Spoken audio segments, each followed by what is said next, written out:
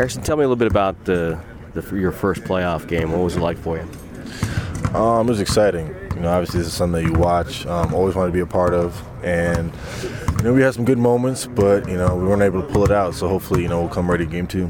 What changes now with David Lee out for the rest of the series? Obviously, it's a big void to fill, but our biggest thing is just sticking to our game plan. We obviously know what they do well, so we just want to capitalize on that and hopefully have better success. What did you learn about a playoff game in Game 1 that will help you in Game 2? Every possession matters just so much more. You look at, it came down to, last second shot to win. So, you think about all the plays that, if I would have sprinted back, we would have had more help here.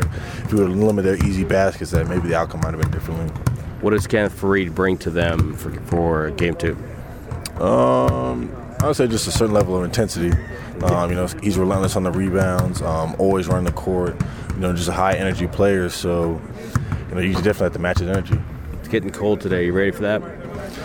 Yeah, I'm from the Midwest, so it's not that bad.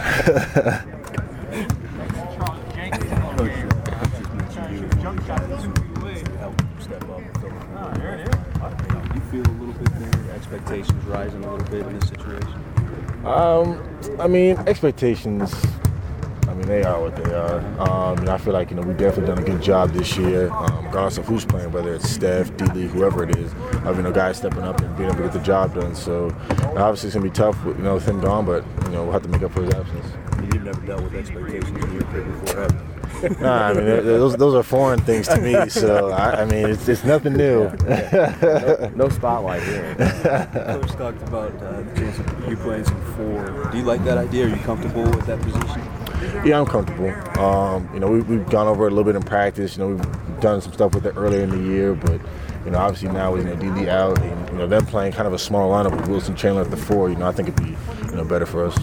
Are you gonna make sure that he calls 4 down? Yeah, ice, 4 ice. Yeah, give me some of those David Lee ices. I was gonna ask you about that. You had your first 2 shots in the first 3 minutes there, and then get 2 shots the rest of the game. Is that your fault? Do you need to be more assertive? Do you need to look for your shot, or is that just what the game gave you?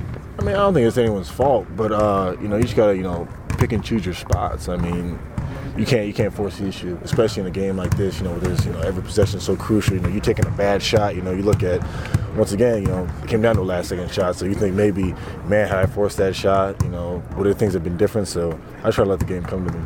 Does that change at all when you lose a 20-point guy?